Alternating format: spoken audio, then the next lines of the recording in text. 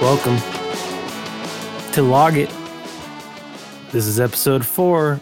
I'm Caleb. Ian, how are you? Episode 4. Ahoy, sexy! Yeah, nice. Nice. Ahoy there. You know, they said we wouldn't make it to 4, you know? That's true. All the haters tried to put us down. Really showed them. They said 4 episodes. Doubt it. Well, here we are. Caleb, we're doing great. I'm going to speak for both of us. We're doing great. Yeah, I'm having a lot of fun doing this. It's been very fun. I think we'll go at least 10. I'm shooting for 10. I'd like to get a good round number like 10. Double digits seems something to be proud of. I did 10 episodes of a podcast that a few people listen to. We have more than a few. It's a few. Okay. Not to brag or anything, but let's just say double digits for listeners. Done. You got a little dust on your shoulder, Caleb. I love it. Ian. Yes. We're going to have a shorter episode. I have a confession. Last week I had a confrontation. This week I have a confession. It's kind of crazy how the confrontation started with you being like, hey, why are you getting on my case for watching so many movies? No, I didn't watch any. I was going to say, what happened this week, Caleb? It's like, oh, you want to watch movies all day? Fine, this is what happens. You keep me so humble. Like, this is what a good friend does. Like, that's what I love about you the most. Puts you down a little bit. You're constantly chipping away at me. Are you sure about yourself? No, it was just a busy week, and it's been a lot of fun editing the podcast, but it takes a little bit of time. So I just am working out the schedule, but it won't happen again. Yeah, life happens, you know? And either way, the important thing is I did watch Frances Ha. So to reveal what we're talking about, the only movie I was able to watch this week was Frances Ha. Probably the most important movie of the week. Yes, you know? And it was great. If I only could watch one movie this week, I would have watched Frances Ha because I really enjoyed it. I don't want to say too much before we get into it. Ringing endorsement. Yeah, I did really. Let's calm down. But I guess it's a good chance to address. I think last week we kind of talked about our vision for the podcast a little bit, and I think that it'd be good to talk now. So we kind of talked about this, and we decided there are going to be weeks where we don't watch as many movies, and it's just not, that's just going to be part of the fun. Because I think the more I think about it, four movies a week is quite an undertaking, especially when you kind of you really want to marinate on these movies. That's true. You want to give something, you want to have something to talk about. So yeah, there might be weeks where we don't watch that many, and that's fine. I think let's not beat ourselves up. I don't want to. This isn't meant to be a painful homework assignment. This is about the joy of movies. Last time I checked, this was for fun. Exactly. The love of putting a movie on and just having a great time. The love. Escaping, getting away for a minute. The clicks of the film feeling reel. Connected to other scent humans. Of popcorn. And just feeling connected to the world again. The fizz of your freshly poured Coca-Cola. Splashing. Yeah. And popping. That's what this podcast is about, Greasy butter popcorn. Right? It is, It is, though, truly, I hope. Okay, it's going to be if not yet. We're getting there. No, so just Frances Ha for me. So that's let's just use that to kick off the last 4. That's mine. No spoilers. We picked this movie, and I really enjoyed it. I've seen it a few times before, but I love it. And it was it's another good one that we'll talk about more in a minute. Ian. Yeah. You watched more than one movie this week. What are your last 4? I did my allotted 4. Here we go. The first movie that I watched in theater. That is the newest Guardians, the newest entry of the MCU. We got a current movie. We have something relevant. Yeah. I went to the movies. Guardians of the Galaxy Volume 3. I saw that movie in theaters. I waited for my wife to go to sleep so I could go catch a 10 o'clock showing. And I drove all the way to the Northgate Mall. Nice. I enjoyed it, Caleb. I enjoyed it a lot. Good things. But before I get into let me list the other movies. Please. After that, man, I've been venturing into some black and white territory because after that I watched Some Like It Hot, 1959. Ooh, okay, fun. Yeah, Marilyn Monroe. That's very fun. Front and center. Yeah, directed by Billy Wilder. Have you heard of him? Do you know of his movies? Say it again. You cut out for me just for a second. Yeah, so I watched. Let me start from the top. And then after Guardians, I watched Some Like It Hot, 1959, directed by Billy Wilder. Nice. Do you recognize that name? Yeah, I definitely do. I couldn't tell you much. Yeah, he directed 2 really, really good movies. One of my favorites being Sunset Boulevard, and the other being The Apartment. Those are 2 like, if you haven't watched those are A+ films. And this was a definite romp, and we can get into. After that, I watched Frances Ha, which Caleb touched on, and then finally, I went back into the WACU, the Wes Anderson Cinematic Universe. I watched the Royal Tenenbaums. Ah, nice. Yeah. And that's it for me. That's all she wrote, Caleb. Those are my 4. Any questions? So we watched Rushmore for our feature film of the week a couple weeks ago. Yeah. How did it compare? Like how was revisiting Royal Tenenbaums? So remember when I said after Rushmore, I said that was my favorite? Yeah. Not anymore. Well, guess what, baby? Guess what? Recency bias. A little thing called recency bias. It's kind of crazy because this is like his first ensemble cast, you know? He's got Ben Stiller, ever heard of him? Gwyneth Paltrow, ever heard of her? Yep. Gene Hackman, ever heard of him? Yep. Angelica Houston. Speaking of her, extremely attractive in this movie.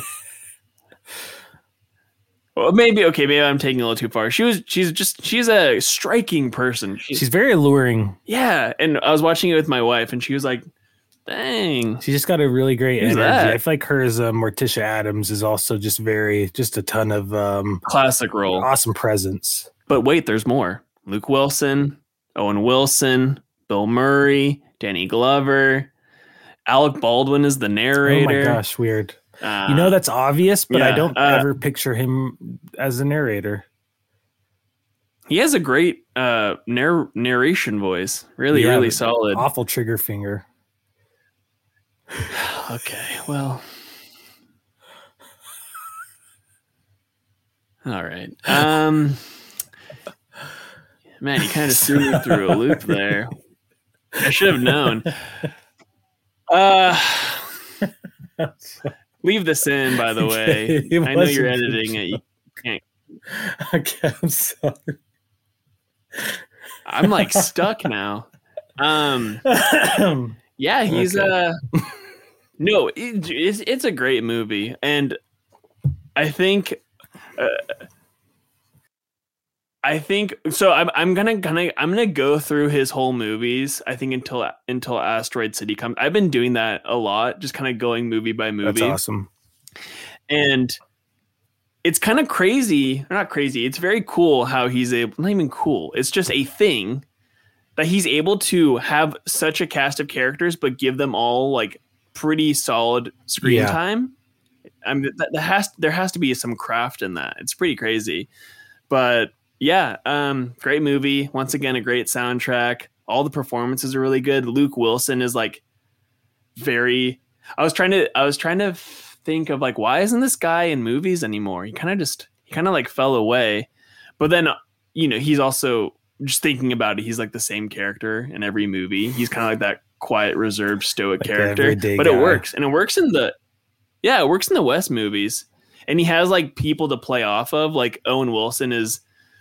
His character Eli Cash is just like like a chaotic figure. It's a great movie. Bill Murray's awesome. It is a fun role for Luke Wilson because he does it does give him a little bit more little bit more to work with because he's usually just like a guy in jeans and a t-shirt kind of vibe, and the fact that he's got kind of more of a character to work with is kind of fun. I've never really thought about that. Yeah, and a pretty intense role too. Oh yeah, I don't want to give anything away, but like his character kind of goes through the ringer in this movie. Is so heavy. It's a little heavy-handed with the Elliott Smith. It's very on the nose. But regardless, it's awesome. Or not awesome. Hold on. But really good. And Gene Hackman is just he's like the I was gonna say fun uncle, but he's the dad, so that doesn't work. The montage of him and he's a scheming. The kids is so with the fun. two. Oh my! I was gonna say that's probably one of my favorite. And that kid actor, the kid there's two. Ben Stiller has two boys in this movie, Ari and Uzi, and I believe the kid that plays Ari Tenenbaum is just he's so good. I love him. He's and they're all in the red tracksuits, very iconic as well. Classic, yeah. Tell me about Some Like It Hot. Did you like it hot?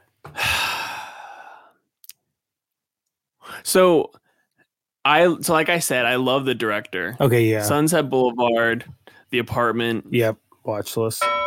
Truly amazing movies that are like probably like AFI like top 100. Like they're definitely in the mix. I don't know where they land, if but they're in there. Yeah, trust me. Okay? I trust. Some Like It Hot. I think it's an iconic movie given the Marilyn Monroe of it all. Like I think this is. I didn't do any research. I'm sorry.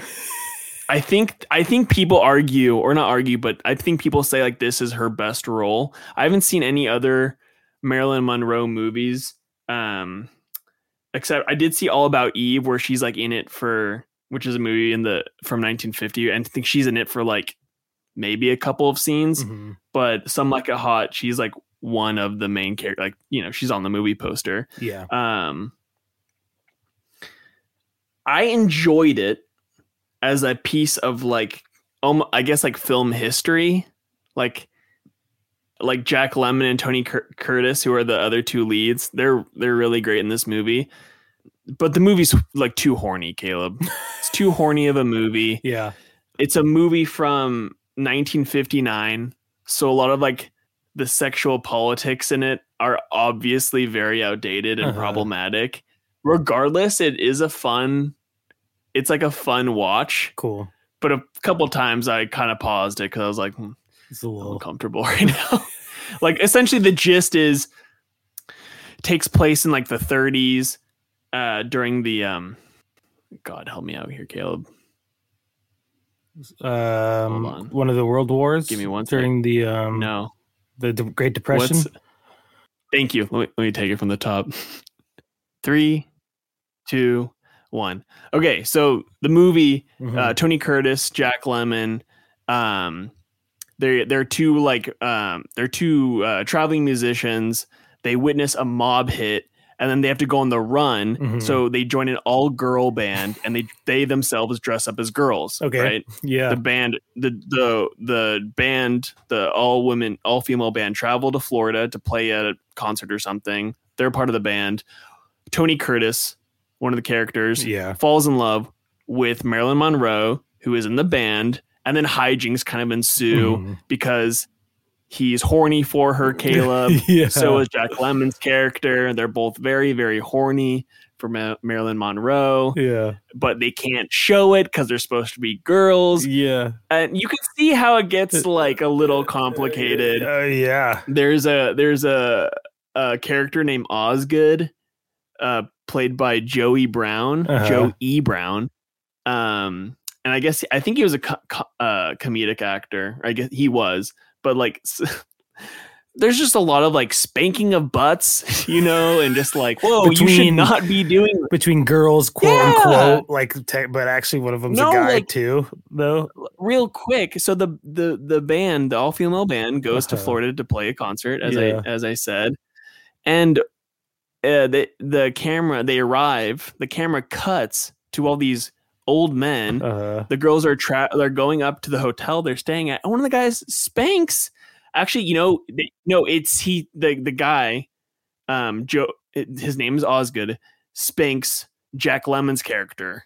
So it's like supposed to be like, okay, the guy spank. He thinks it's a woman, and he spanks her on the butt. Yes. Marilyn Monroe is extremely attractive. Yeah. She's also, I think she's really good. It's a complicated movie too, because her character is constantly being like, I'm stupid. I'm the dumb one. Like constantly belittling herself. And it just made me very sad for Marilyn Monroe, just because of what we know of her as a person and kind of what she went through as an actress. And so that actually like made me very, very sad. But I thought she was really good. Yeah.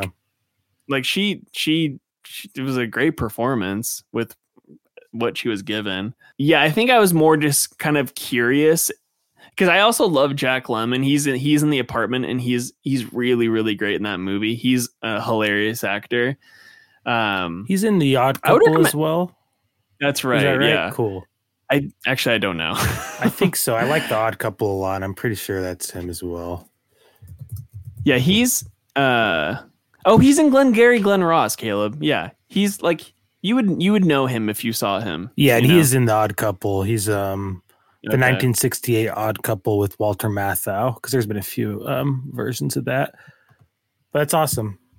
Again, like great, like not. It's actually a good movie. It's a great movie, actually. It felt. I was just comparing it to Psycho, and the acting felt.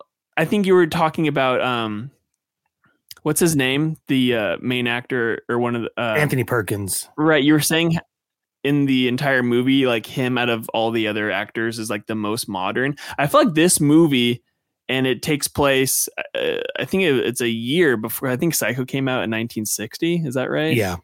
Yeah. So literally just a year before, but it did feel like a lot more modern. I don't know. Like there wasn't any of those like weird, stuttered takes that actors, those reaction shots. Yeah. I guess there was no need for it, but yeah, there was something about this movie too. I don't know what it was. I couldn't tell you, but yeah, I've wanted to watch more of her movies. So this is a good entry point.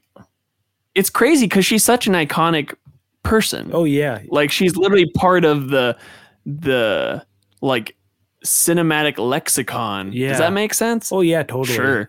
What is the movie where her skirt blows up? Is that Some Like It Hot? Oh no, it's not. It's not Some Like It Hot. Okay, no, okay, cool.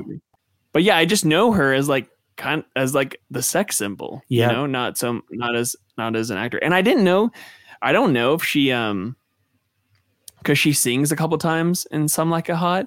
She has a beautiful voice. I don't know if that was really her. It didn't look like it was dubbed over, but is it a musical? But yeah. No, it's not. They're just random. Well, it's because it's a band, so there's like a few like musical performances. Okay, that makes sense. Yeah, cool. That was a fun one. I would definitely that's one I'll definitely try to watch soon. It sounds cool. I believe it's on HBO. That's how I watched it. Watch that, and like I said, watch Sunset Boulevard and watch The Apartment. Like watch those three because those are like three of Billy Wilder's like most popular movies. Well, that's a triple watch list then, a triple ding, because I will watch them. Ding it, baby. Yeah, that's a good tips. That was awesome. Well, I think that pretty much. Really quick, can I say something? Really fast? Please go ahead, Caleb. Before we move on, real quick, I want to touch on Guardians, just because I think you and I, we've had our problems with the MCU as of late. I am a fan. I'm a staunch supporter. I like superhero movies. Sue me. Okay, lock me up. Throw away the key. Okay, Ian likes superhero movies. Big deal. Who cares? Print it. Put it in the paper. Extra. Ian likes superhero movies. Big whoop.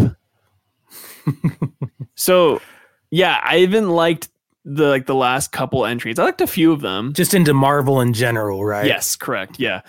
But man, this one was good, Caleb. So I'm very excited for this. Yeah, I think you should be. I also have been fairly disappointed with recent Marvel superhero movies specifically, but kind of all of them, kind of all the whole scene. Yeah. But I'm excited. So I love the first two. I think they're probably close to, if not my favorite, like superhero Marvel movies. Right. And I guess I just does it save Marvel, or is this just a great ending to that great trilogy? No, I think it feels more like a capper on the trilogy. It doesn't really set anything up, which I actually like, because a lot of these Marvel movies, there's like, I think this is like the 32nd movie, Caleb. How crazy. That's wild. That's truly wild. It's bonkers. And I think the problem with a lot of these movies is that they have to put like kind of something at the end of the movie that will like that trajects the like whatever they have planned for the upcoming movies, right? Yeah, totally. But this felt more like a farewell, because he's leaving. He's gonna go ahead. He's heading all of the DC movies. So it actually is strange, because I wonder like I don't know if this is like a signal like, oh, Marvel is back because the director is leaving to go work for the competitor. His last movie. Yeah, but I don't know. It'll be interesting. I don't even know what the upcoming movies are, so it's kind of hard to tell, hard to gauge. It feels like it's like a very sincere movie. I'm trying to remember the other James Gunn movie, like the other Guardians movies, and are they sincere? I don't know, but like there's something about this one that I think, because it's his farewell, he kind of put everything into it. Yeah. Yeah, I would definitely say the first two have a lot of sincere moments. They definitely have a lot of like subversive humor. But like the endings generally, and the second one deals a lot with his dad and his mom. And that one is very gets very heavy. Real quick. Yeah. So the thing I actually like the most about this movie is that it's not about like, they're not trying to save the world. They're literally trying to save a friend. So like one of the characters of the group gets like mortally wounded. So the entire movie is based around them trying to save this friend, which like cool. You know, you get a lot more emotional pull. There's actual stakes to the movie. You feel like the stakes of the film. Because end of the world stakes are pretty exhausted at this point. It's kind of hard. You're just like, oh, here we go again. Well, that's probably not going to happen, but let's see what happens. Exactly. There's no stakes, because you know what the ending is gonna. You know how it's gonna turn out. Whereas this movie, it's the end. It's the end of the trilogy. So you're like, these characters could die. Like I don't know what's supposed to happen. There isn't like a blue. There isn't a plan in place, because these characters most of them are leaving. They've like said they were going to leave. So I'm like, anything can happen. So as a viewer, you're like, who knows what's going to happen at the end of this movie? But so I really enjoyed that. Another James Gunn thing is like his soundtracks in the Guardians movies. This one is like the most erratic of all of them, but has some great needle drops. Also, it's extremely violent. It's kind of crazy. There's also, I don't know if you saw, but this one has the first MCU F-bomb. Wow. Yeah. And I didn't know, because I guess for PG-13 movies, you can have one F-bomb. Yeah, non-sexual context, it's right? Yeah, it's amazingly placed. And it's also, it's a pretty brutal movie. There's a lot of animal cruelty in this movie. So I think if that's something that you're not into, it's a little not graphic, but it's like brutal. Yeah. I don't really know any other word to extreme to say. Well, a big storyline. I don't know anything about the movie just from the trailers, but it seems like a big storyline is Rocket Raccoon's bingo. That's the origin story, basically, which seems like there's probably got to be a lot of, he's a robotic, animal. So, right. It's crazy how, It's crazy how I teared up over a talking raccoon, Caleb. He's a great character. It's crazy what movies can do to you, you know? Yeah, it's fun. It's magical, isn't it? Talking raccoons, You're magic. These days, thank you. Look at us. Yeah, but it's an awesome movie. A little long, but what movie isn't these days? Yeah, amen. So, Ian, before we move on to our main feature for the week, Frances Ha, any last words or thoughts on Guardians? Yes, it was a refreshing viewing, just from the last couple MCU entries. It's crazy how so the MCU movies, they're like very structured when they have like a director. It's not really the director like creating the movie. They already have the movie like plotted out. The director is just there to like help the actors and stuff. But this feels like as much of a blank check movie as you could give like an MCU director. And I think that's what they did with James Gunn. They're like, this is your last movie. You can essentially do whatever you want. Like there's like, it doesn't feel, there's like really like no ties to like any of the future movies. It's just a capper on the trilogy. So I think that was really refreshing. I just like, it felt like a very contained movie. There was no like, the world's going to end. We need to like, it's like a very, not small stakes, but like a lot more contained, a lot more intimate. And like also like the world building, again, if I can compare it to Ant-Man Quantumania, Caleb, like it's like lit, like realized visuals. Does that make sense? Like it feels like, like I know exactly what he was trying to do, and it doesn't feel like there is a lot of like CGI goop, like in terms of like a lot of CGI, but it all feels there's a clear vision. Yeah, like a clear vision. Thank you. So that was really refreshing. The soundtrack is awesome. Like in comparison to the other three, it's like the most erratic of all three. It doesn't feel like there's like a clear like vision on the songs that he chooses. It just seems like he's like, I just love these songs. I want to put them in this movie. It's my final movie. But that was fine too. I thought this was Chris Pratt's best Guardians movie. Like he's like, there's like, interesting. There's like some emotional stuff where you're like, whoa, like he really put it all out there. And I know some people have their issues with him, but it's also good because he's not like the primary focus of the movie. It's like the CGI. It's Rocket Raccoon, the CGI raccoon. It's his movie. It's not a Star-Lord movie. Exactly. Yeah. So I think that might be nice for some people that have their issues with him. But yeah, overall, really awesome. I'm excited to see what he does for the DC side, because I know he just finished Superman, writing the script for it. But I'm excited regardless. As a human, he bugs me a little bit. He can rub me the wrong way. But as a filmmaker, I do think he's very talented and usually makes really solid movies. So seeing, I mean, nobody else has done anything decent with any of these. I mean, up past like Avenger Endgame and like Infinity War. So it'll be interesting to see what he does with the franchise. Somebody with like a real track record. And I will say what he does really well in this movie is he essentially ties up all the all the character arcs, excuse me, are all really well done. It's just like he's able to like kind of like tie a bow on each character, and it doesn't feel forced. It all feels like very organic and like well thought out, and I really liked it. So anyway, yeah, well said. On to Frances Ha.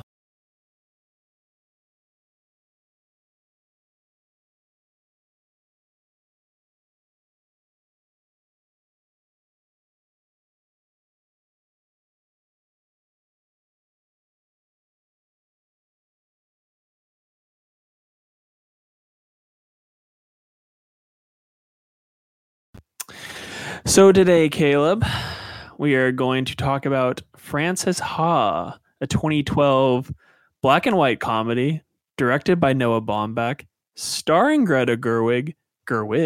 Yeah, that's right. Yep. And co-written by Baumbach and Gerwig. What'd you think, Caleb? I really enjoyed this. So I've seen this one before. This is I'd have to look at Letterboxd. I should have, but I don't even think I've logged all these. I think I watched it before.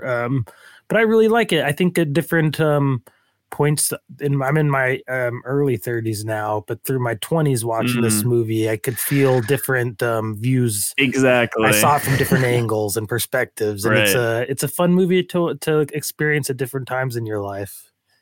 Yeah, I think I think I saw it in 2012 when it first came out, I want to say, but yeah, so when I saw it that first time, I might have been in my early 20s, just having moved to Seattle. So I was just nice. Like very appropriate. So yeah, now seeing it again, I was like, oh, almost nostalgic. Yeah.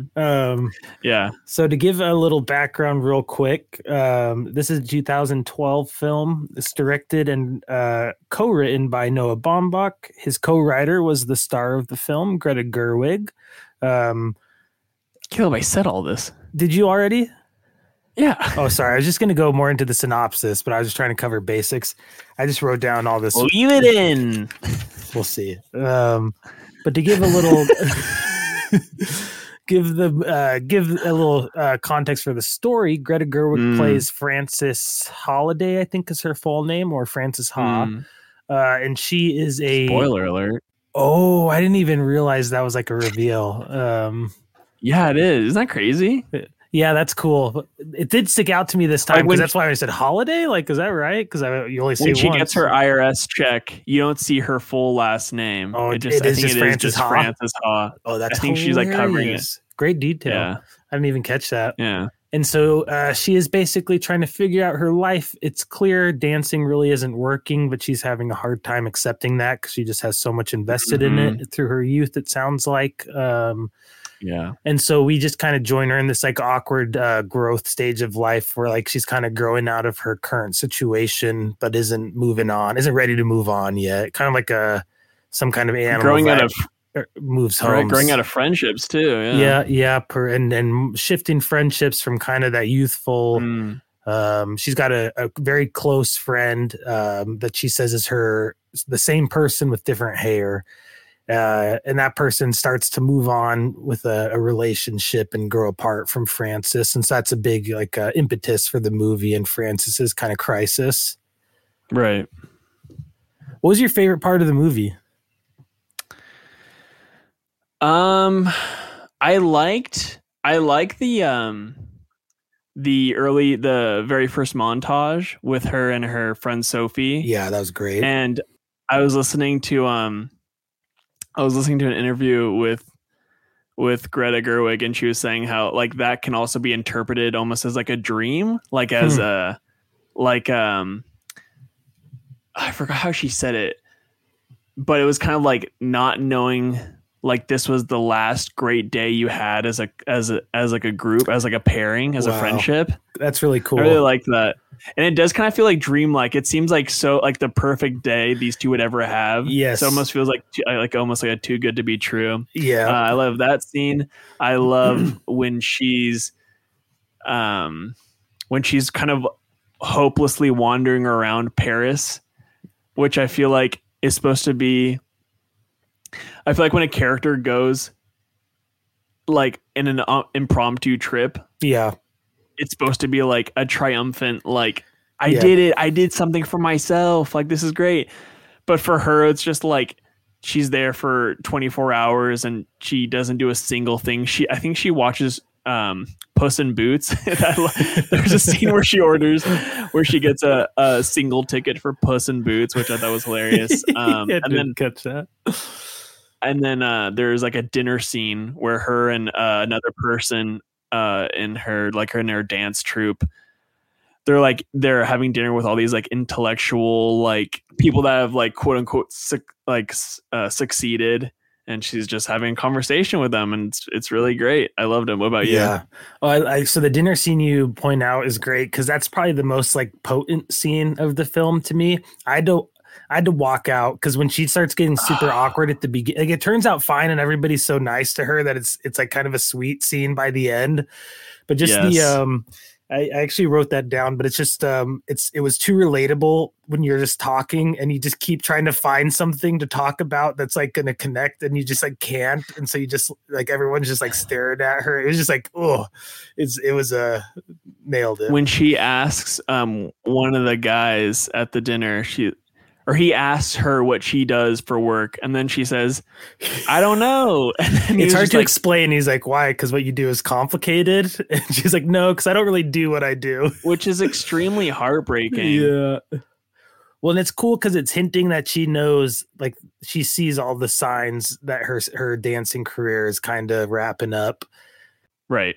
But that also makes another favorite scene of mine is the end of it where it's kind of like full circle. We'll get to it, but I also really enjoy that just because of that conversation. Yeah.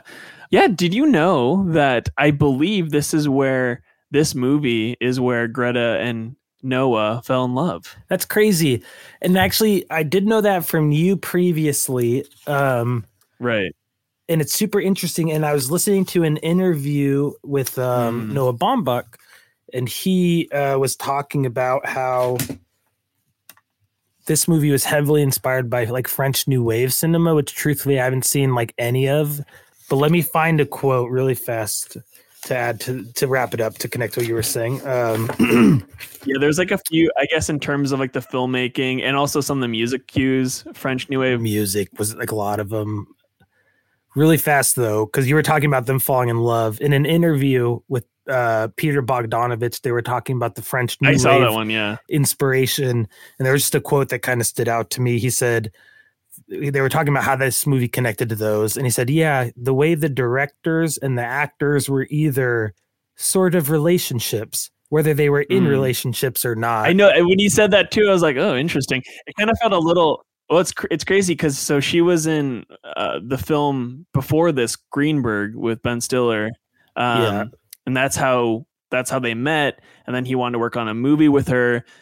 She was writing scripts during the time she was writing this movie, so they would like email each other back and forth scenes. And I feel like that's such like an intimate, like, yes, I mean, you're really like, because this movie, it feels autobiographical for her. So I don't know, maybe like he's like getting a lot more. It would have been like a get to know you to her as a person. Yes, so yes. It's like almost like a romantic comedy kind of setup. Yeah. It's like, I'm writing a life story. I want you to co-write it with me. And you just get all these intimate insights into their life. I thought it was interesting and very, dare I say, romantic. Yeah, it is fun, especially since it seems as like not creepy as it can be, because sometimes those type of relationships can be a little weird. Yeah. No, who knows? If anything comes out in the future, we didn't know anything at this time. Everything seemed above board. I think they're fine. I don't know. My favorite scene you asked, I would, if I could, please. I really loved Adam Driver's scenes with his intro scenes. He's great in everything, but specifically when he's in it for like that 5 minutes section of the movie, I just forgot how I miss Adam Driver playing charming, cool guys and less like dramatic roles, because he's so fun to watch. He's like a little over the top, but it's like perfect because like his character is a little full of himself. I was gonna say like effortless. He's effortless. Oh my God, Caleb, hold on. Let's calm down. He's effortless. Oh my God. He's effortlessly like charming. It's crazy. Yes, it's so fun to watch. And I think, did you say this was, I think we're talking before the pod. Is this before Girls? Or is this after Girls? Excuse me. I think this is after Girls, because I remember knowing who he was when I watched this, because I liked the first season Girls. Is he the same character? I feel like there's like it's like a transplant. It feels like it was like a carbon copy. It feels like it was probably an archetype of like the cool guy who's like kind of got enough money where he can just be cool and not have to worry about anything in New York. Because I feel like that's a very New York cliche. Right. Thing, but I don't know, very similar. Yeah, I love that. So her and Sophie kind of have like they not grow apart, but Sophie moves. they used to live together. Sophie moves, so she has to find a place to stay. So she moves in with Adam Driver's character and named Lev and Benji, Lev's roommate. I loved all three of them together. I felt like that's such a it was like a non-sexual like hum throughout the like there was like a lot of chemistry, not like sexual, like chemistry. Thank you, Caleb. There was a lot of chemistry, but it wasn't like sexual. It was just like with Benji a little bit, and that definitely it definitely seems like he's the guy at the end she connects with when she's figuring things out. Yeah, real quick, there's a scene where she's sleeping and then the two of them like jump on her bed and stuff. That would piss me off. Don't do that, you know? Oh yeah. You know what I'm talking about? Benji loved to jump in her bed and that bugged me. Yeah. I was like, dude, get out of her bed. Like something out of her bed. And you probably just came back from the subway. You're wearing your subway clothes. This is nasty. That's disgusting. That's disgusting. But yeah, their relationship I really enjoyed. Benji constantly is talking about like, oh yeah, I'm just writing a script for SNL. Just like I can relate to that. Just being like, yeah, like I'm gonna work on something. Like I'm really stoked about it, but then having no follow through and then just being a complete like. Isn't that just part of your 20s, right? Just I'm sure. I'm sure. Well, yeah, I love that. Definitely. And then it seems like later he didn't get it, and he goes, "Oh, SNL's been bad for years." And she's like, "How did SNL skits go?" Totally and he's like, "Oh, down. they've been going downhill for years." Like, oh. And then I forgot. He said he was working on a movie, and it was like for like a sequel to some garbage movie. Anyway, that doesn't matter. And then he also says he's like, I should hook you up with my friend who's a musician or he's doing a music video. You're so good at dancing.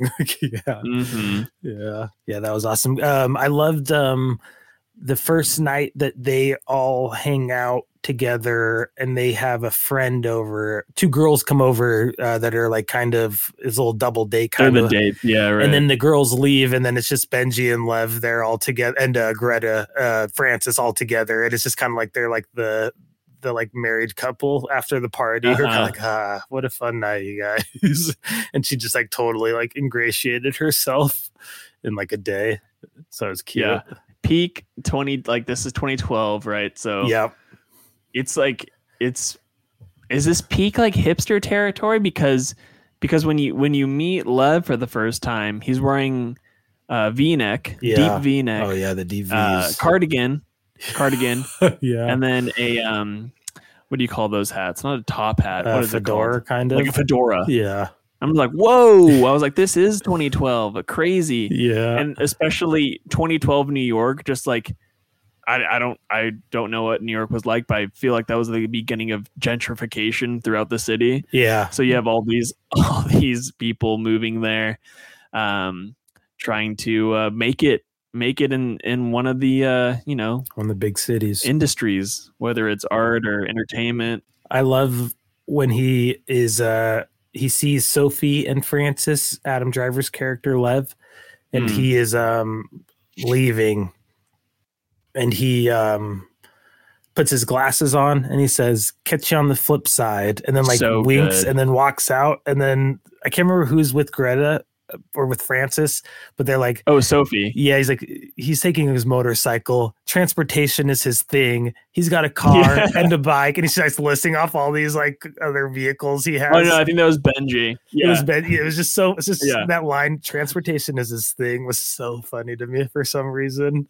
Yeah, I also like the reality of just being broke in a big city. I think like that scene that you were just talking about right before that. Oh, we were talking about Rent.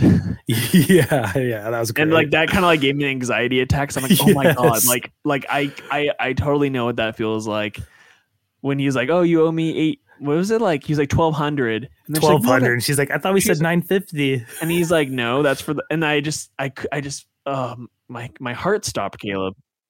I like that they put her in situations where she looks bad too. Like that person who's like not able to pay full rent. It's always kind of like awkward. You're like, no, it's cool. And they're like, I'll get it next month. They're like, it's fine. Yeah. Like, don't even worry. Like, we're cool. Or she's broke. She gets an IRS check, like a tax rebate. and then she immediately goes out to dinner like that. And then she can't. She no, not even that. But she can't pay for dinner, so she runs to an ATM to get money out, and then the camera just pauses on her because the screen says like $3 like transaction fee in order to get money out. Like literally, she's just like hovering over the screen, like, do I do it? And she's like, what is she gonna do? Find another 8? Like she ran. Like, yeah, that part was so funny and relatable. The ATM fees. Oh, for sure. Those are garbage. What do you think about Frances, like as a character? Like she has and she's a big goofball, Caleb. She does play fighting. She just says things. She's just one could say random. She's a random. What do you think? Like, did that work for you? There are like parts of it where I'm like, Frances, like, can you get a grip, please? And then other points where I'm like, of course, how could you not love this person? How could you not want to just like be in her aura and her pull, even though she's just kind of like she's like aimlessly like figuring everything out. Yeah. I think I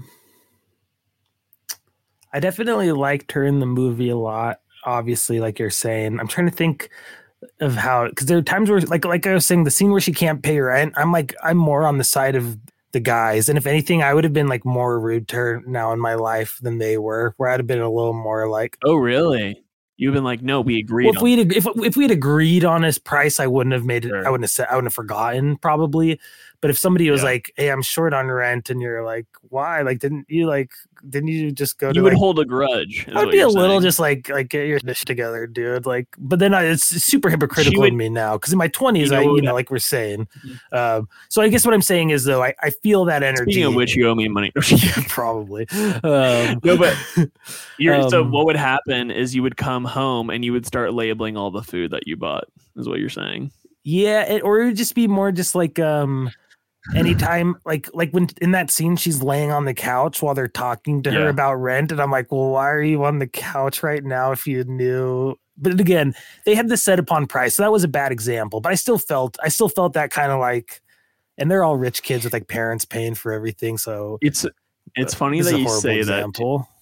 That no, I agree, because a part of me, like watching it now, and I don't think I had this feeling when I initially watched it the first time when it came out, but I'm just like, you're broke, go get a job. Like, go, like, can you please like, kind of rise above what you think you're supposed to be doing with your life and just get a food job or get a food service job. You should be able to make up $250 a month with a side job.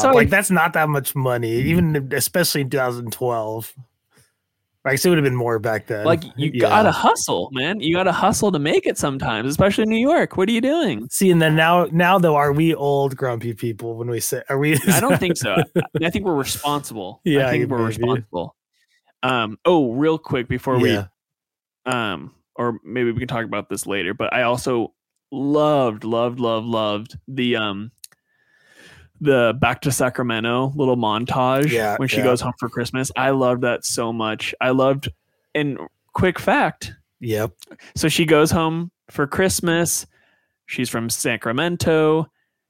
And the whole montage is her basically being with her family, kind of the family traditions around the holiday. She gets to see her friends. But the parents are her parents, her actual parents, which I love because you can see that there's like little I thought I took notes, but you can kind of just see that in the interactions, I guess, right?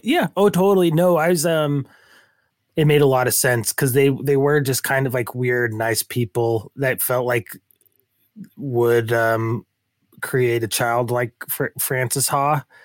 And if it's based on Greta Gerwig, it makes sense that they had that similar like energy. They just like really nice, kind of unique, fun people. Nurturing parents that were like, yeah, go follow your dream. Yeah, then just like, and it's one thing that really touched me about that scene that hadn't before is seeing when we're seeing her in New York in the first half of the movie, we're seeing kind of like a fish out of water classic thing. It almost feels like where she's not quite clicking with anybody and like her life's not really working.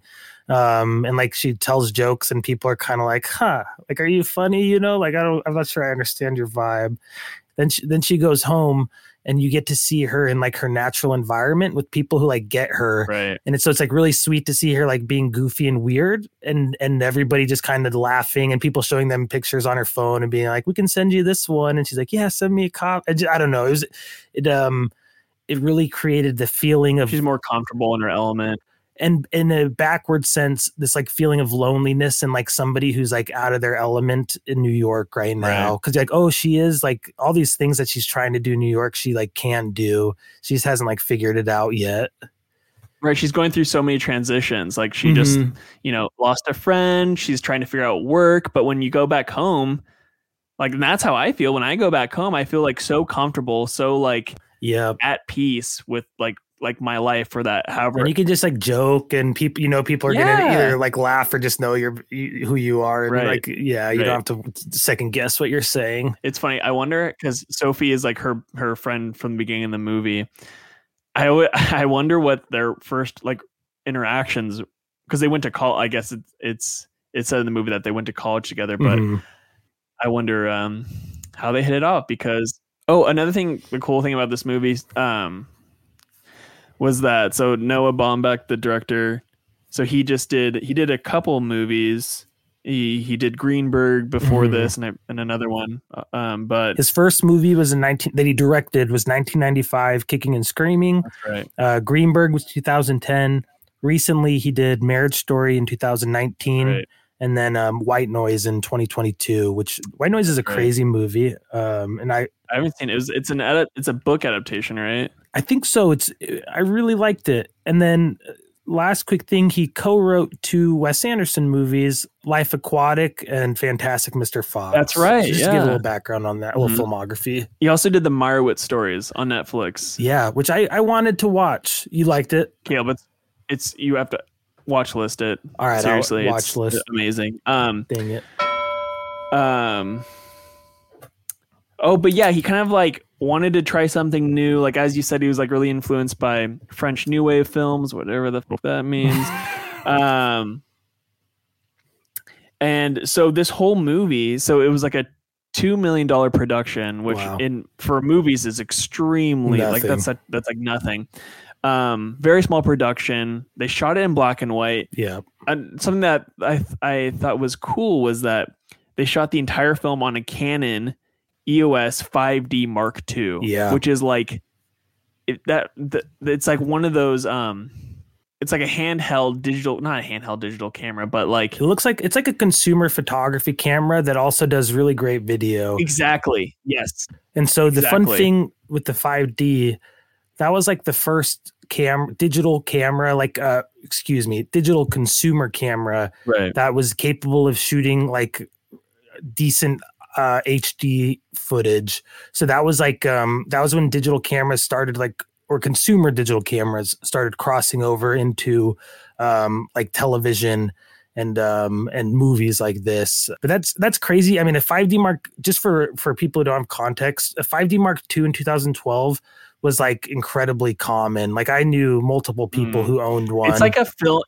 like like when you take a class, like that's like one of the cameras they give you. Like, yes, it's like you have your like starter ones, and then when you're ready to get like nicer starter one, that's kind of like where the 5Ds are. They or were back then, but it's awesome. Like that's crazy because the visuals hold up. It's still a beautiful movie. Because you're referencing, so he did an interview with Peter Bogdanovich, who's like a really acclaimed filmmaker in the 70s, and they were talking, and so he was saying that I don't know if this is true. Maybe you can fact check me on this, but you can't film digital in black and white. Is that right? There may have been like high end digital cinema cameras that could. But for consumer markets, there were no cameras that shot natively black and white. You had to change it in post. So you could only record in color. And he was saying that that's essentially what he did, right? So he would film in color, but on the monitor, he had it all shot in black and white. So he kind of knew, like he was able to like reference. He was able to see everything how he wanted to see it. But I think for whatever reason, I don't know what it made it look like this, but the film itself, it like looks so smooth. Like there's no like granular texture to the film. It's all like super like silky black and white. Because when you think of black and white, you think of like movies like Psycho, where there's like almost like a rough edge to it. But this is like the complete opposite. It looks like just completely smoothed over. It's really like pretty stunning to look at. Yeah, it's really pretty. And it sounds like you listened to the same interview I did, so you probably heard this too. Sure did. One sec, my mouse got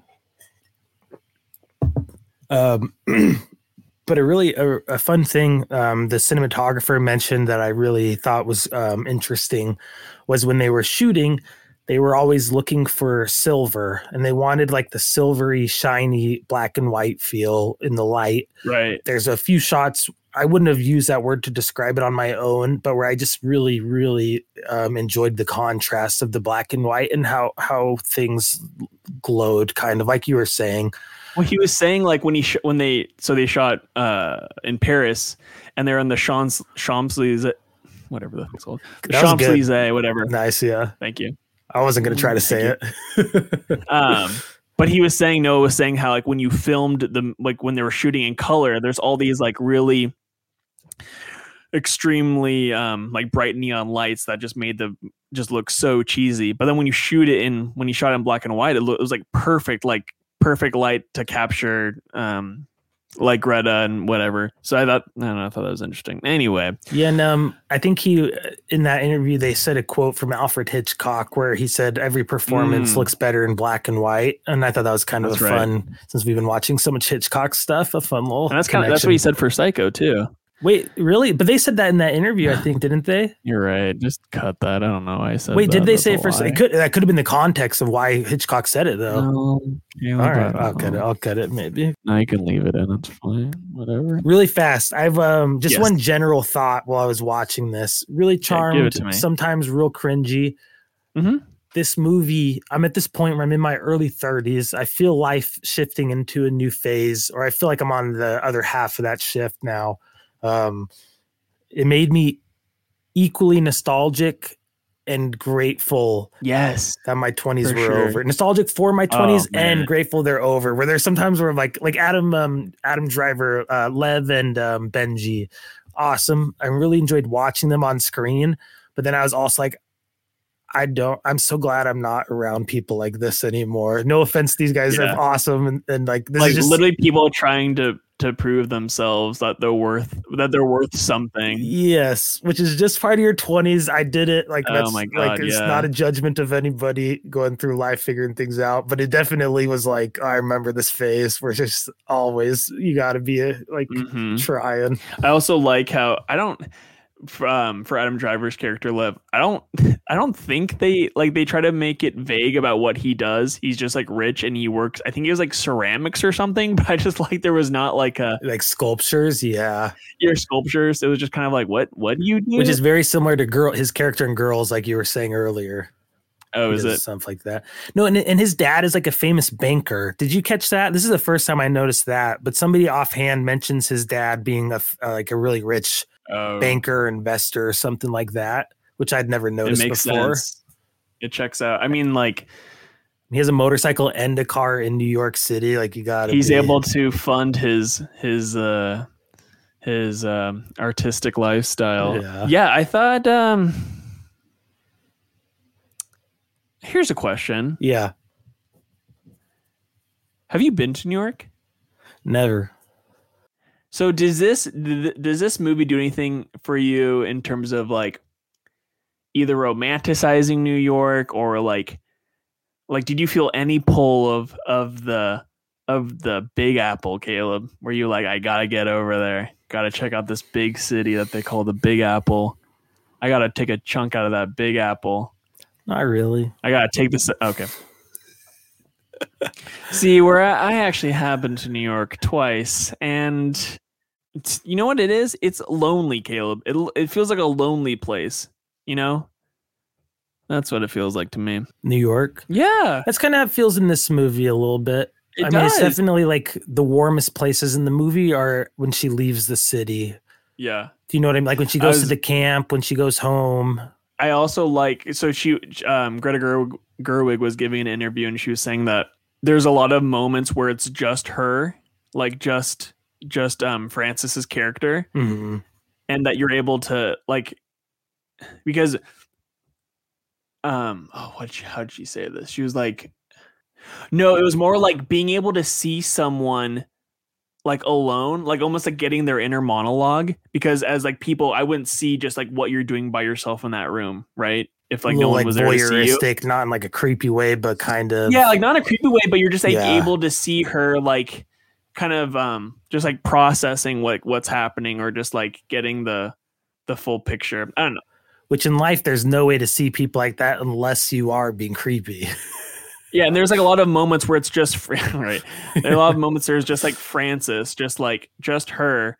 So I think in a way, like it is a very lonely movie. Like it's like as goofy and as like eccentric as she is as a character, like there are moments of just like pure isolation that you get with her, and it is sad. Yeah, I think that's definitely like a theme, at least in the first half. I kind of wrote down kind of the overarching theme.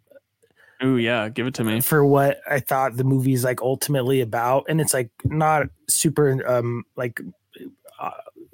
genius of me, but kind of what the basic idea I got was figuring out who you are. Like ultimately her journey was like figuring out just like what she wanted out of life, and like who she was ultimately. Cause like trying to be the dancer, one of the very first scenes of the movie, the teacher, who was such an angel, kind of mentions passing that she's like, I got all this paperwork to do. Another time she mentions the studio's not doing well. And so there's this like need in her community and somebody who like wants her for something, where she's like what ends up being kind of like the job she takes and kind of a role she finds that she fits better in, which is like kind of helping run the studio and helping choreograph, is right there in front of her at the beginning. But she's too hung up on this old idea of being a dancer that she can't get past.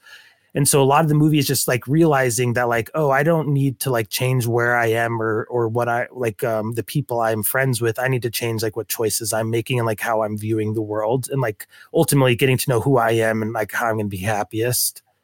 You know what I love about this movie, and this isn't the theme of the movie. I kind of just it's like an ode to the working class artist. It's like, you don't have just because she takes the desk job and she feels like, if I do that, then I'm no longer Frances, like the dancer or the choreographer. But in reality, it's like, that's not how life works. Like you can still take like a 9-to-5 job and also like be a painter or like photograph, like whatever. Like I just love like she was able to shed that outer layer of just like the facade. Yeah. Or just like not even the facade, but it's almost like just like she was able just to mature in like kind of like grasp reality. Yeah. Like I can do both. It's fine. Maybe it's not exactly what I pictured and not what I had in mind, but I still have like the privilege to do this. Yeah. The only reason I like say that is because she kind of references that, Greta does, because she was saying that, like she was just talking about, like she has so much admiration for people that, like I said, like work 9-to-5 jobs and then like also do stuff with their community theater group, or like she was referencing her dad who worked a regular job but then also did stand up. Like there are avenues to which you can still like pursue like the art, like an artistic venture. Creative expression. Yeah, creative expression for sure. So I also I don't think that was the overlying theme, but I just like that kind of being like the end, like kind of like I don't know, like end thesis. Does that make sense? And is the value in art like its success, like its commercial success? Right. Yeah. The scene where she does her performance or conducts her performance, so choreographs, and all her friends are there. It reminded me a lot of Rushmore at the end when he does his play, and there's kind of all these people have helped him get to this point there to kind of see this rebirth. Definitely, right. And I kind of had a note that going to France, is kind of like a rebirth moment in the story because she comes back, and that's when she kind of starts. Yeah, because when she sorry. No, please go ahead. I was losing track. No, right, because you're right about that. Because when she comes back, she takes like literally like this is gonna sound rude. It's not, but it's like she stoops low enough to work like she's the camp. She's at her college. She's working at her college. It's like a summer camp or something. But yeah, that was hilarious. Like, you really do have to humble yourself. You really do have to humble yourself in order to do that. So I think you're right. I love when the other RA is kind of like, "Oh, you're not a student." She's like, "No, actually." She's like, "I thought you had to be a student to do this job." That cracked me up. She was like, "No, I'm out of college." I think she's like, "I'm 27," or I thought she's like, "You look old." I'm not that old. I'm 27. That's right. That's what it is. Yeah. And even the going to France too is like that is, I feel it is like viewed as like a failure, not a failure, but like just being like totally. she wasn't able to, she didn't find what she was looking for. Also, when she gets the phone call, oh my God. So she comes back from France, like while she's in on France, the taxi, like to the airport. No, I think she's like home. I think she's on her way home. Oh, that's even better. For some reason, I thought she was like going to the airport to leave. No, yeah. So she's trying to hook up with a friend in Paris, and then she lands in New York, is going home, and then she gets a voicemail from her friend being like, "Oh my gosh, like I'm so happy you're here. Like I met this really awesome guy. I think you love him. Like this is perfect timing." And you're just like, "Oh, Frances can't catch a break." And like we have a poet and we have an architect that are coming to dinner, and it's going to be so interesting.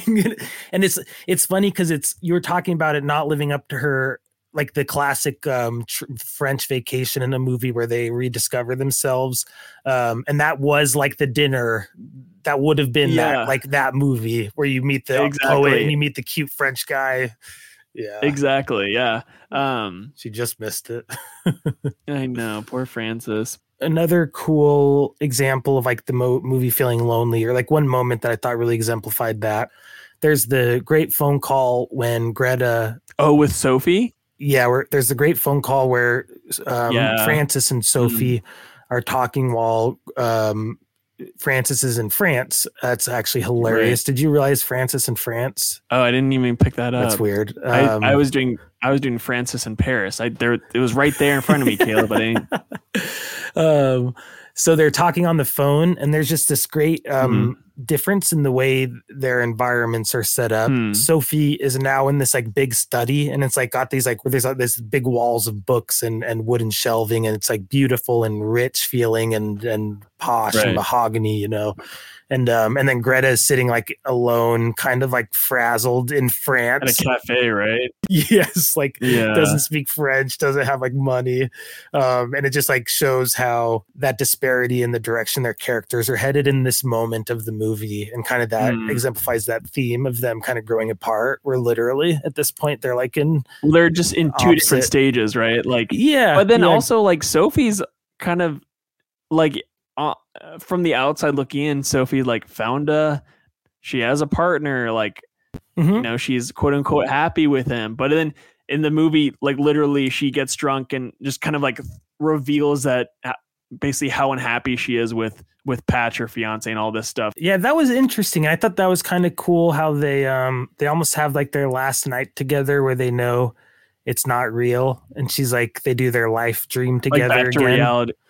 Yeah, like when they're both in the college or in the dorm room. Yeah, when she's drunk, it's kind of like this like moment where they both daydream. They're both like, it's like their last whim of their friendship dying. I know, it's very sad. Yeah, and or this stage of their friendship dying, we're like, no, we're going to do this forever. And we're in college. They're literally in their college dorm, laying in bed together, you know. And then they move on after with just a note. Sophie leaves in the morning, and then she's literally running after her. It's like you're like running after the last shreds of your friendship. Yeah, this is a romantic comedy between Sophie and Frances for sure. Yeah, I'd say so. Yeah, I'm trying to think. In the very beginning of the movie, Frances is in a relationship with a guy, and he's gonna buy hairless cats. And I just wrote big red flag. If my significant other was interested in buying hairless cats, Caleb, they're creepy. no, thank you. I'd be out of there. So respect to her. Also, I also like when like, oh, like you're gonna be a weird single guy with 2 cats, and then he was just like, why would I be single? And then she's like, well, we're not moving. Like there was just like the unspoken breakup. I loved that. Well, and that scene was hilarious to me. Just in general, it's hilarious. But this time it was funny because the guy keeps going. I feel like the guy is trying to bait her into like begging him not to break up with her. Because he goes, you know what? I don't think this is going to work out. Right. Wait, why would I be single? And it's like, well, you just broke up with her, didn't you? Like, what does this isn't working out mean? And he kept going back and forth. And then he's like, all right, well, maybe we should end this. And he's like, all right, well, she goes, all right, well, I'm going to take off. And he's like, wait, you're leaving? And she's like, yeah, we just broke up. Like, and so I think he was trying to get her to be like, no, I don't want to break up. We can make this work. Yeah. And so every time that she's like, oh, well, yeah, that's how it goes, I guess. He's like, wait, stop. Like, no. You're supposed to fight me. Real quick, another thing I did like Patch and Sophie, the relationship between Greta's best friend and the fiance. Oh, that was funny. They were kind of like on and off again energy. I thought they were great. Yeah, I really like Sophie. She was played by an actress named Mickey Sumner. Yeah. She actually auditioned for the role Rachel, who ended up being played by Grace Gummer. I can't read my handwriting. Fun fact about Grace Gummer, she's the daughter of Meryl Streep. She looks like Meryl Streep. That's right. Yep. And her husband is actually Mark Ronson, the musician. Oh, wow. Oh, real quick, just another funny thing where Frances had a performance and Sophie and Patch go see it. Yes. Like, oh, you were so great, blah, blah, blah. And I don't know who did, but like someone, either Patch or Sophie was like, you're annoying, and like does the pretend strangle thing. And then Sophie's like, ah, and then like Greta's like, kind of does it too. I love that. It's kind of hard to do it as an audio medium, but like just trust me, it was really, really funny. Also, speaking of Patch moments, because Patch needs his due. Yeah. When Sophie's drunk and she's they're dropping off Greta, and she's like, Sophie's Frances, like, where do you live? No, she's like, she doesn't even like you, Patch. Yeah.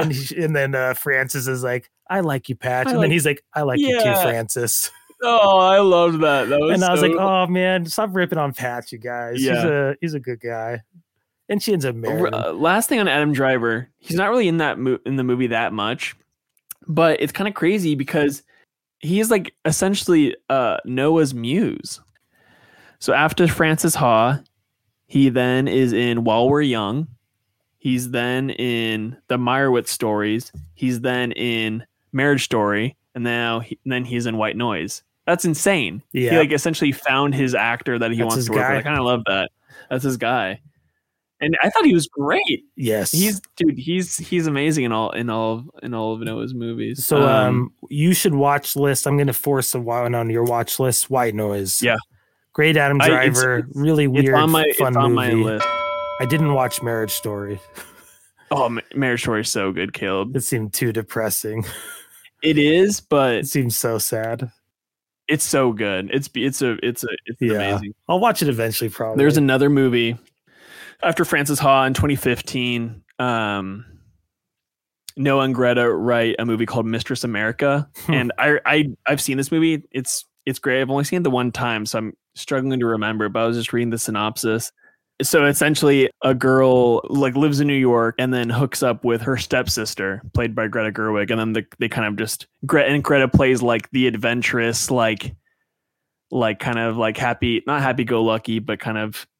You know, when you say hooks up, not romantically, they're just like they meet. Not romantic. No, like she's like, I'm going to be your stepsister. Like, let's hang out and like let me like show you New York. And I don't know, it's almost like the same character. I've never even heard of it. That's so weird.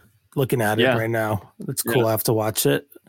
So this came after this. You're saying? Oh yeah, 2015. Yeah, this is 3 years later. Yeah, that's fun. I like them together. I like Adam Driver and. I think his movies tend to veer into like darker territory. Like Frances Ha is like a more uplifting, upbeat one, I would say, compared to his other films. I was gonna say like he his movies are all about like the character dynamic. Like it's all about like just people bouncing off each other. Yeah. Like, and you can just tell like with just like the dialogue, like the Meyerowitz stories, I think is a really good example of that. There's like an underlying like theme of just like, I don't want to say darkness, but like,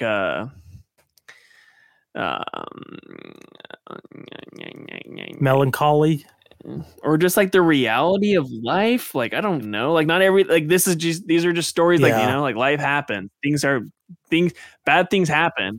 Yeah. This is random. I just wanted to give a little shout out to the editor of this movie. Oh, great. Her name is Jennifer Lame, but she has an awesome filmography. She edited Tenet, Christopher Nolan's film in 2020. Oh, snap. That must have been extremely difficult. That's a challenge right there. What a different movie compared to this. She also did Marriage Story, which was another Noah Baumbach film from 2019. Hereditary, an awesome horror movie from 2018. Right. Wakanda Forever, Black Panther, 2022. Oh, wow. And then another Baumbach one, While We're Young, 2014. Great movie, by the way. Meyerowitz Stories, which you just recommended, is now on my watch list. She also edited that one. So kind of a cool, she seems like she does a lot with Noah Baumbach, but then also is veered into these cool, like weird blockbuster territory. Right. So good for her. Yeah, honestly, the editing in this was hilarious. The timing of everything was a big part of the humor. Oh, yes, for sure. I would watch list all of his movies if I'm being honest. The While We're Young shout, like that's a fun one. A little more goofy comedy than this, I would say, but I liked it a lot. Definitely a little bit more goofy. A great Ben Stiller, Adam Driver, kind of like Adam Driver's character is very similar to his role in this movie. It's fun. Yeah, you're right. Well, shucks, Caleb. Frances Ha. Yeah, this was awesome. Thank you for recommending this. You've been picking a lot of like of fun, like nostalgia ones that are also just kind of uplifting and inspiring, and really good, nice to revisit. I think I've been keeping a list of movies I kind of want to just like not share with you, but talk about with you. Yeah, right on. And but also just movies I kind of just want to watch.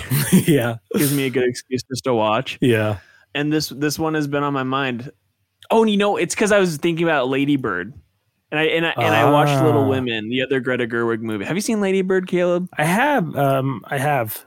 So Lady Bird is Greta Gerwig's directorial debut. That's correct. Also, another reason why I wanted to pick this movie, Caleb, we're about to be Barbied soon. Oh yes. You know, we gotta talk about Barbie. So why not talk about some earlier Greta startup Baumgart movies.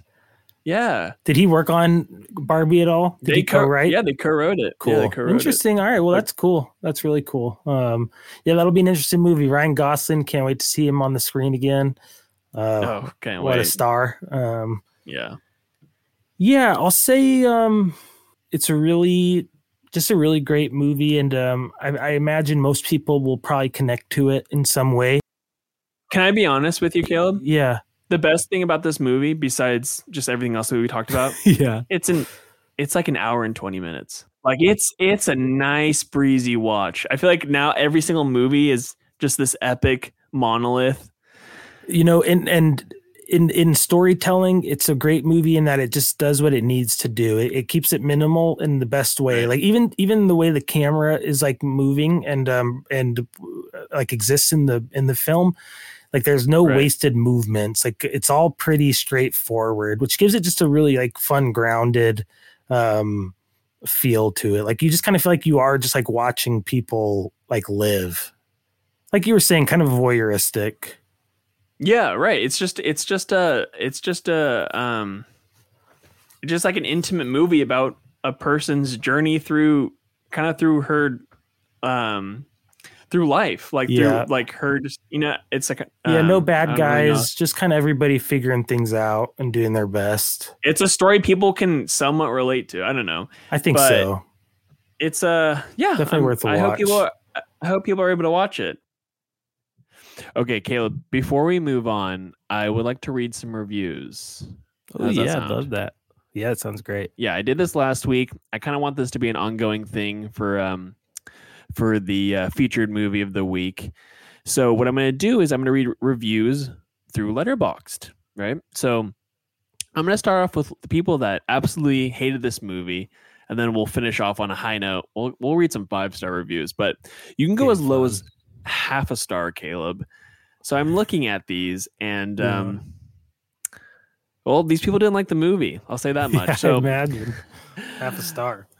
We're gonna read a few because some of these they're pretty funny. Some are a little harsh. All right. First review is from Sissy Puss, reviewer Sissy Puss, 5-star review, and they say, okay, they say, I hate Noah Baumbach.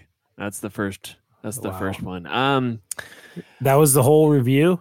The whole review is I hate Noah Baumbach. Wow, and, that's not even about the movie. Well, it's about the director of the movie. Yeah, that's true. I guess that sums up what you think about the movie too. Then. Yeah, exactly. This is from username Xena, Zeina. I'm only saying their username just in case you want to follow them. Give them a little shout out. Another 5-star review. They say, "Who the dresses this woman, and why is this movie so overrated?" Caleb, I didn't have any problems with the outfits. Do you? Who dresses this woman? Xenia. The credits will answer your question. You don't need to write a review. Good call. That's actually a good point, Caleb. And you know what's cool too about Letterboxd is you can go into the details of the crew. Mm-hmm. There's a little crew tab. It tells you everyone that was involved in the movie. So Xena, you can see who the costume designer was, and it most likely was Urban Outfitters. Was it really? No, I'm just kidding. Let's see. Some of these are just kind of mean. I kind of feel rude reading these. Another one. This is from Yellow Laughing C, letter C. And their review is, this felt like I was watching the alt universe of the show Girls. Now, I read this and I kind of, it's not the alt, it's just it's a shared universe. Is it not? It feels like the exact same universe. If they said I felt like I was just watching Girls, the movie Girls, then sure. But alt universe? I don't think this person knows what an alt universe is. And let me tell you something, Yellow Laughing C. It don't mean that. It don't mean that. Okay, final one, because I want to move on to I want to end this on a happy note, okay? This is a long one. It's written like a poem. It's like a list. It's like a list of grievances. Okay, again, this is from Biddy Bob. Half star, and they say this: insufferable, pretentious, whiny, babies who think life is hard, first world problems, existential angst based on nothing, creating drama because they've never known any. This is white with money. I'll never relate. Kept watching for it to get good, but it didn't. This review is a poem in black and white, so it must be good. DNF. What does DNF mean? Did not finish. Oh, did not finish. Okay, first off, you can't DNF a movie. That's not fair. You can't log it. You can't review a movie with the DNF. What if at the end of the movie they say, "Gotcha, this is a whole joke movie"? Exactly. They're like, actually, and they pan away, and you're in a film class, film school. 5-star reviews. This is from username Bambi, and they say, "Will always and forever hold a special place in my heart. Always blown me away how Gerwig and Baumbach can write such a lovable character.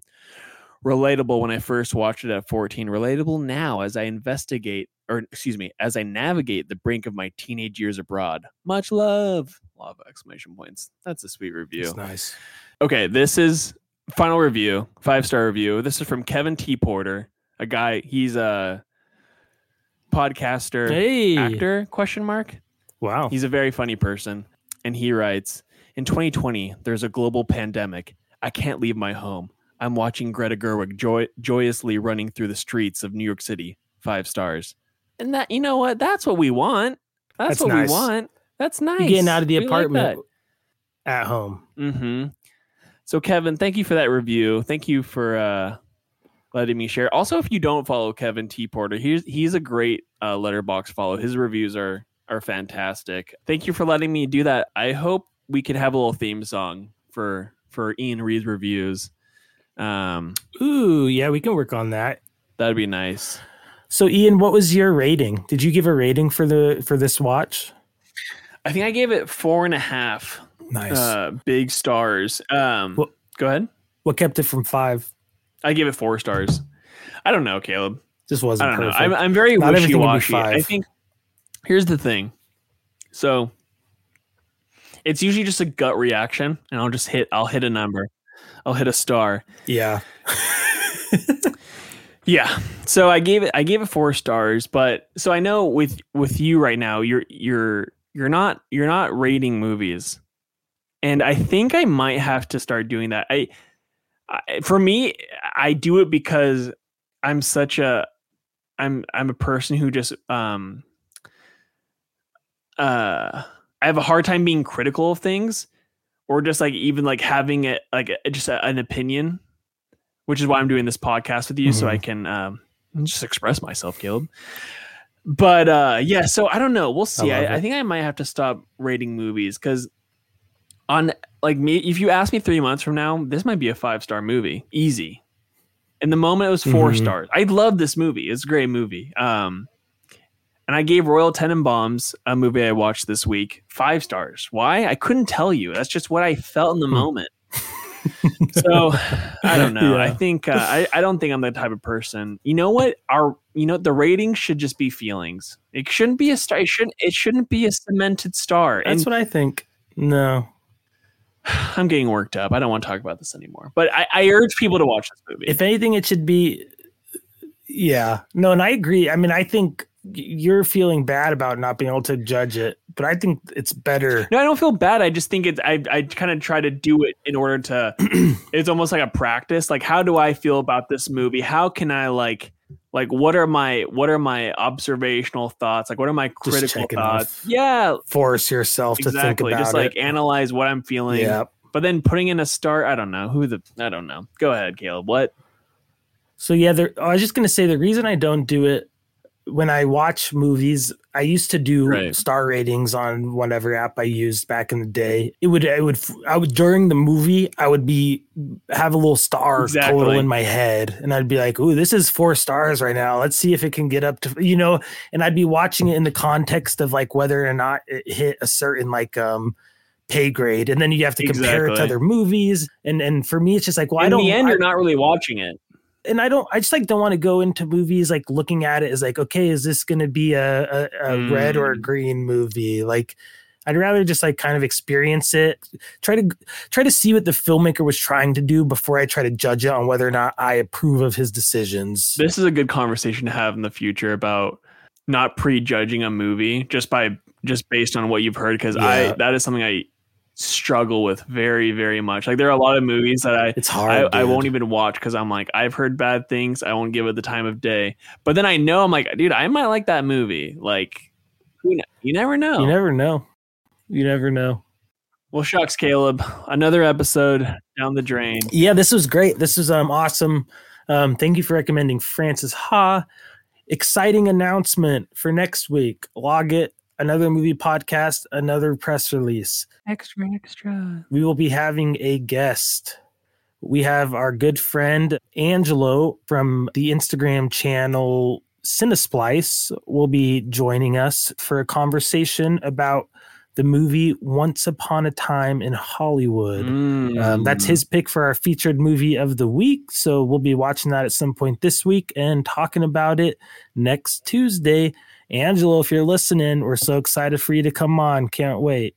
What a pick by Angelo, huh? Yeah, he actually was listening to the show and was excited, and we brought it up and we said we might come back to it, and that's why he picked it. He's like, not without me, you won't. That's what he... Yeah, he's like, I have some thoughts on this, actually. That's what he said. If you're so willing, if you haven't already, if you're a new listener, well, thank you, first of all, for listening. That's awesome. But you can follow us on Instagram at logit_pod. We're also on Letterboxd. Feel free to follow us on that. We would love to hear from you on Letterboxd, and that is logit_podcast. Logit_podcast. I am at F is for movies on Logit and Instagram. Ian is Ian.lock. Is that right? That's correct. Yeah, and then feel free to rate and review us on Spotify or Apple. That's actually really helpful as well. Any kind of interaction support we can get is really appreciated, and especially right now, it goes a long way. Yeah, we're gonna keep banging this drum until we get a healthy amount of followers. All right, Caleb, let's get out of here because I have to roast some vegetables. All right. Well, we'll see you once upon a time in another day. Damn. How about that you say go watch a movie? I say go watch a movie? Yeah, I'll finish it off. All right. I like it. And Caleb, we'll see you once upon a time in Hollyweird. Nice. Go watch a movie. Go watch a movie, everyone. Thank you so much.